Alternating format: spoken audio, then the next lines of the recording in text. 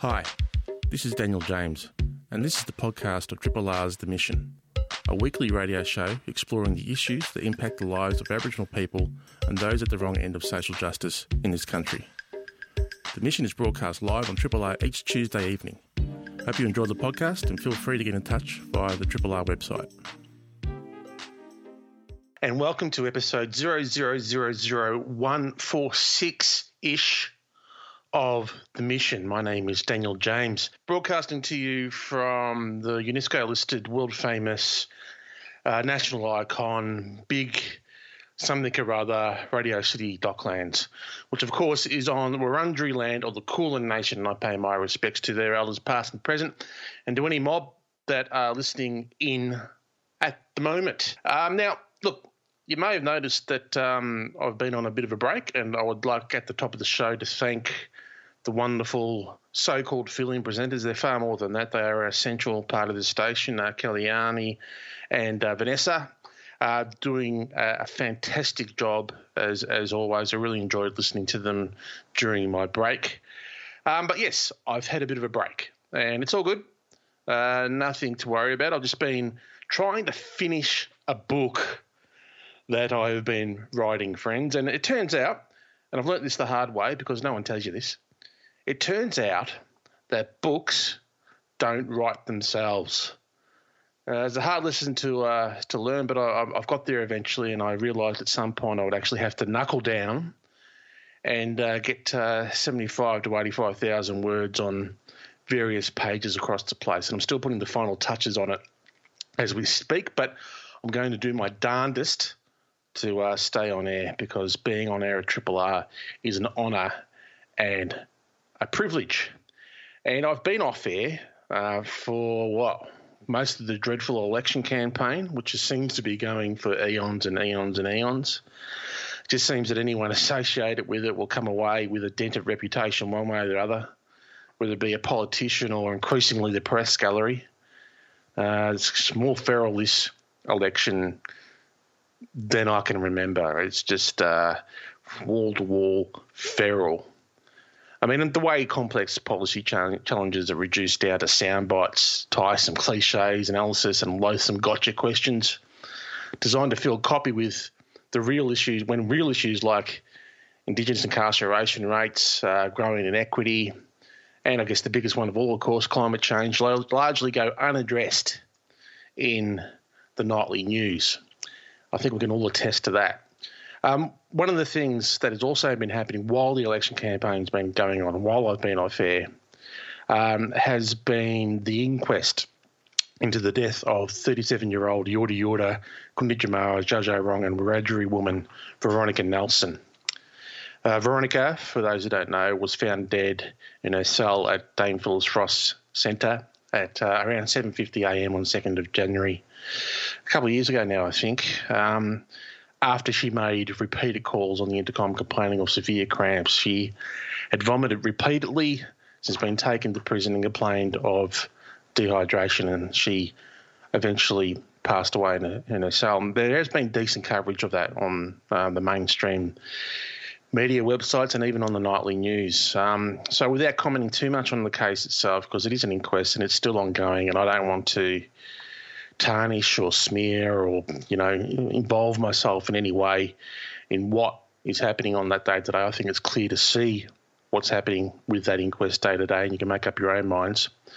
But what is also clear is the broader issue with incarceration, law and order responses to medical emergencies, the drastic need for bail law reform, and, of course, the overarching issue of the ridiculous incarceration rates that we have in this so-called progressive state of ours called Victoria.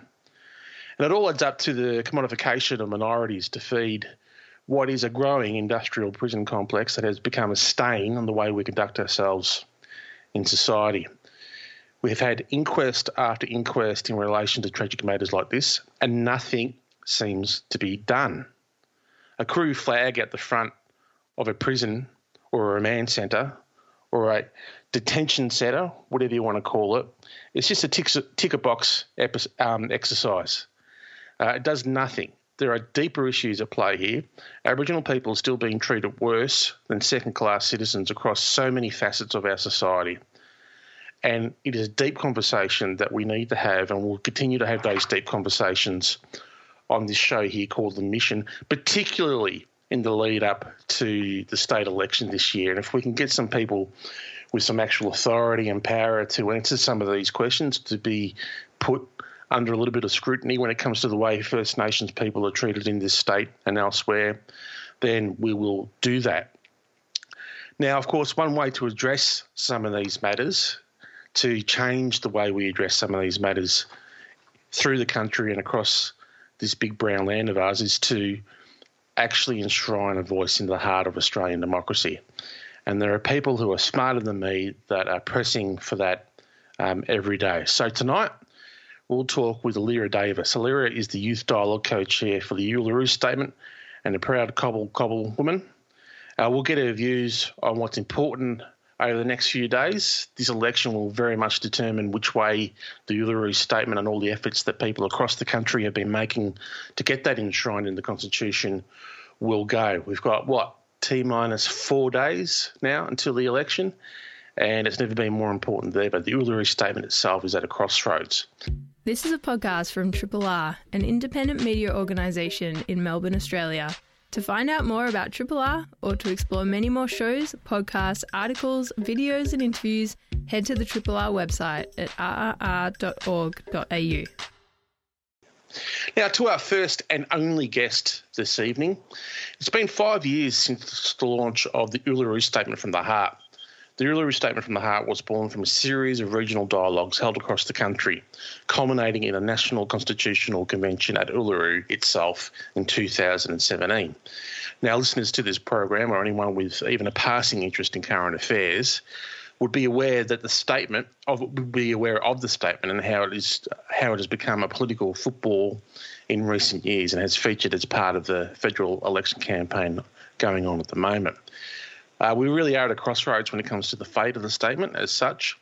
Advocates of the statement, which have been working tirelessly and fearlessly, pushing for the statement to be embedded at the heart of our democracy, continue to do so. So therefore, to mark the 5th anniversary, a new education campaign entitled History is Calling has been launched, a call out by First Nations leaders and communities urging all Australians to act and support for a First Nations voice to Parliament. Now, you may have seen the campaign on television, or you may have seen it on radio. You may have even seen it in print. To tell us about the campaign and the Uluru Statement more broadly is Allira Davis. Allira is the Youth Dialogue Co-Chair for the Uluru Statement and a proud Cobble woman. And I'm very pleased to say that Allira is on the line to speak with us now. Allira, thanks for coming on the show. Thank you for having me. Absolute pleasure. It's been 5 years since the statement was put out into the world, and as we know, it was kind of instantly rejected by Malcolm Turnbull with the aid of Barnaby Joyce. It's been in the world for 5 years. How important are the next 5 days in terms of deciding the future of the statement and I guess the future direction of this country as well? Yeah, I think either way, whoever wins, we're still going to continue to push for a First Nations voice enshrined into the Constitution. I think, obviously our goal is to try and have a seat at the table and to make changes on policies and laws that affect us within our communities. So we're either way. I think we're definitely our main kind of motto is pushing for this voice to happen and pushing for a referendum and getting a vote yes for this First Nations voice. So I think either way, we're ramping up the campaign as making as much noise as possible. Yeah, the campaign itself is fantastic. It's always heartwarming when you come across it on television or on the radio. It's a pleasant surprise for First Nations mob about the place to hear some of our leaders speak so passionately about such an important subject. And I guess that political leaders, one way or the other, Allira, know that First Nations people in particular know how to play the long game when it comes to advocating for change like this. Yeah, for sure. And I think, the years. Oh, there. If Business leaders. I could just ask you to step to the left or step to the right. You're just breaking up a little bit. Sorry, can you hear me now? Yep, you sound perfect. Sorry, go ahead. Amazing.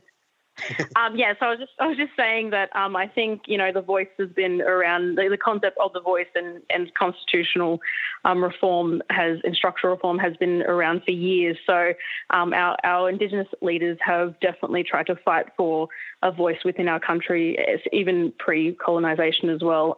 So I think this is very important, and it's the thing, and it's the only thing on the table at the moment. And so we're just trying to make sure that our voices are heard within our own country, and we're recognised as First Nations people of this land. So it's very important. And as a young person and in my role, I'm trying to get our young people to understand it more, but also push for this so that our elders can stand strong and know that we fought as much as possible. We're trying to achieve this goal for our elders, past and present.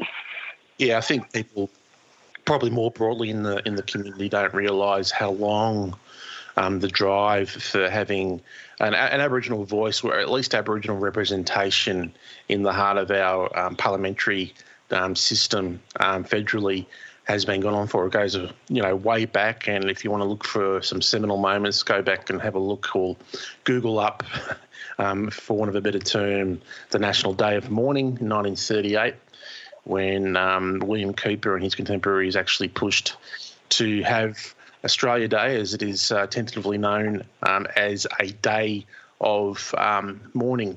Now, Bridget, Allira, you've been working closely with Bridget Karma in leading and co-convening the Uluru Youth Dialogues across the country. What are you hearing? What are young people telling you? Well, they're just very supportive. I think there can be a lot of misinformation out there. However, we do explain it to them clearly and in a simple term that, at the end of the day, we just want a voice in our own country. And it's been very amazing to have the calibre of young people that we have within our youth dialogue. They're all up for, participating in panels, talking to their community members about the Uluru Statement from the Heart and what we're trying to achieve. So, I think people genuinely just like having those genuine conversations and connections with people and like to hear it from someone firsthand involved.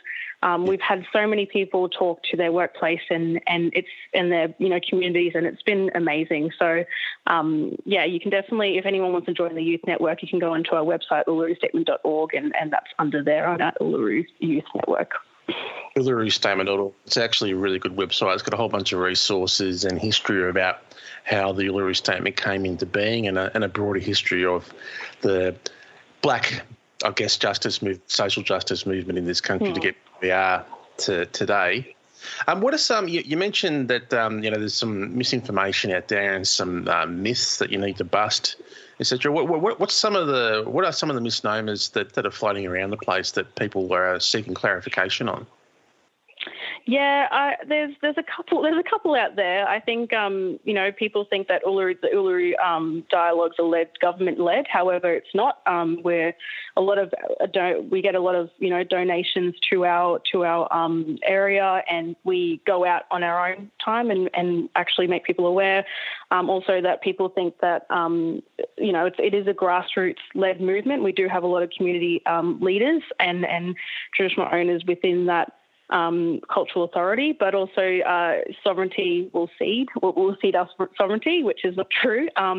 We won't cede our sovereignty unless we cede it ourselves. So, and we do have all these, as you said, the resources on our UluruStatement.org page. So, I think people think it's this thing that has just come up, but it's obviously been around for years, and we're just trying to continue that and ramp it up and make sure that, as I said, we are heard in our own country. It's 7:20 this Tuesday evening. You're listening to The Mission on Triple R 102.7 FM or rr.org.au. My name is Daniel. I'm speaking with Allira Davis, who is, besides being wonderful, the Youth Dialogue Co-Chair for the Uluru Statement. We're talking to her about the History is Calling campaign that is going around the country at the moment. It must be an absolute thrill for you, Allira, to work with and be exposed to working with people of the calibre of Auntie Pat Anderson, AO, and Professor Megan Davis. It must be inspiring to you as a young person to see that that's where the level is in terms of a lifetime commitment to try and improve outcomes for our people. Yes, for sure. And I think being two very staunch, strong women, Aboriginal women that just really, so powerful and so amazing just to be within their presence all the time. Professor Megan Davis is very, articulate in the way she explains the Uluru Statement from the Heart. I love hearing it every time. Also very blessed that she's, one of the close people in my life, but also Auntie Pat Anderson, who's just, has helped Indigenous affairs in the health sector, and just the way, just being around them definitely really puts a fire in our belly, because it's, what us young people need. It's our future that is kind of is on the line. And Auntie Pat always says to us, to Bridget and myself, that it's just our young people that need to continue this fight. So that's what we're doing, and that's what we're trying to do, and making them proud that it's also what's right as well. It's our human right to fight for what's right. So very, very proud to be in this space and around them 24/7 basically. Yeah, very, very, very honoured. I would imagine sometimes intimidating. But one thing, I've noticed throughout my time, Allira, is that our activists, our people who have fight for the cause or for various causes that impact our communities, that they never retire. They just keep doing it, and going until the end. And I might just quote Auntie Pat here from a media release that was put out, but I think it's very, very pertinent, very important. She says, "It's plain as day to most Australians that politicians and bureaucrats are not closing the gap. For example, I've dedicated 5 years of my life to Aboriginal health, and we have not achieved any shift in entrenched disadvantage and poor health outcomes. This is probably because we are not asked for input and don't have a seat at the table. This campaign is 60,000 years of the world's oldest continuous culture in more than 300 languages, calling to be finally given a voice enshrined in the Australian Constitution. This is nation building, it's our history, it's history calling." I think what a lot of people struggle with that aren't so familiar with the way things work in terms of changing the country, Allira, is how would a voice enshrined in the heart of our democracy affect something like literacy rates or health outcomes or lowering, heart disease, those sorts of things? What does having a voice at the heart of our democracy do to improve outcomes for our people? Yeah, and that's a very, very good question, Daniel. I think, the most important thing to understand is that, I wasn't a constitutional lawyer or an expert when joining this journey, but obviously having the professor there, Professor Megan Davis, explaining it to us, it's very important. I mean, it's our book of laws. It's basically what, government, parliament has to follow. And if we're in that the Constitution, if we're in that book of laws, it's legitimate, it's protected, and it's permanent. We can't take it out unless we go to referendum. And we know that government probably doesn't want to spend that amount of money, but there is money left there for us to hold a referendum, hopefully in the next term. However, that's what we're going to try and do. That's what we have to continue to do. I think what's amazing about, and what's so powerful about this journey is that the Constitution is never meant to be changed. And this is, the only thing on the table at the moment that we just need to try to get. It's very powerful because it's protected and permanent, and government and parliament, politicians will have to listen to us. And I think that's the most powerful thing about this journey and about what the Uluru Statement calls for. That's very, very, very well put, Allira. We're all voting on Saturday if we haven't voted already. Where do the major political parties stand when it comes to the statement? I mean, I can start the batting here with saying that Anthony Albanese, the leader of the ALP, has come out quite strongly and said that there will be a referendum in his first term of government if he is to win. Where do some of the other parties stand, and I guess I will speak to the audience and say, in terms of some of the teal candidates and independents and other minor parties out there, it's always very good to go and have a look at their website to see where they stand. But what about the Greens and the Liberal National Party, Allira? Where do they stand on the statement? Yeah, I know the Greens do support the statement if it does get up. They won't say no. LNP's a bit harder. However, either way, whoever wins, we're, as I said, going to continue to push for it. If LNP gets in, we're still going to push for it. And it's just, we know that ALP obviously will hopefully go to when in the first term we'll get a referendum. However, whoever wins, we're going to continue to keep ramping it up. I mean, we've been knocked down for so many years now. I think we can keep going, and it is sad for our elders' sake, but, that's why us young people are in this role, is to push for change, to push for something substantial and structural reform, and that's what we're going to continue to do. Well, I think one of the greatest ways that we can instill confidence in our elders and to make our elders happy, no matter how old they are, no matter how long that they may or may not have left, is to give them the confidence that people like you, Allira, will go forward and continue to fight for what's right for our people. And having said that, full strength to your arm. Thank you for coming on the show, and thank you for the work you do, and the best of luck, and we'll have you on again. Thank you so much, Daniel. Before I play the last couple of tracks, I just want to remind people that there is a new pop-up show by Yorta Yorta woman Vanessa Morris, which appears on our airwaves around about 12 o'clock on Mondays. It's a show about, celebrating First Nations arts and culture. So what can be bad about that? Independent Melbourne Radio, 3RRR. Yes, I'm afraid, friends, it's come to the end of another show, the show that we call The Mission here on Triple R 102.7 FM. But until next week, stay safe, stay strong, and stay listening. Ta-da. Thanks for listening to the podcast of Triple R's The Mission, a weekly radio show exploring the issues that impact the lives of Aboriginal people and those at the wrong end of social justice in this country. The Mission is broadcast live on Triple R every Tuesday evening. Hope you've enjoyed the podcast, and feel free to get in touch via the Triple R website.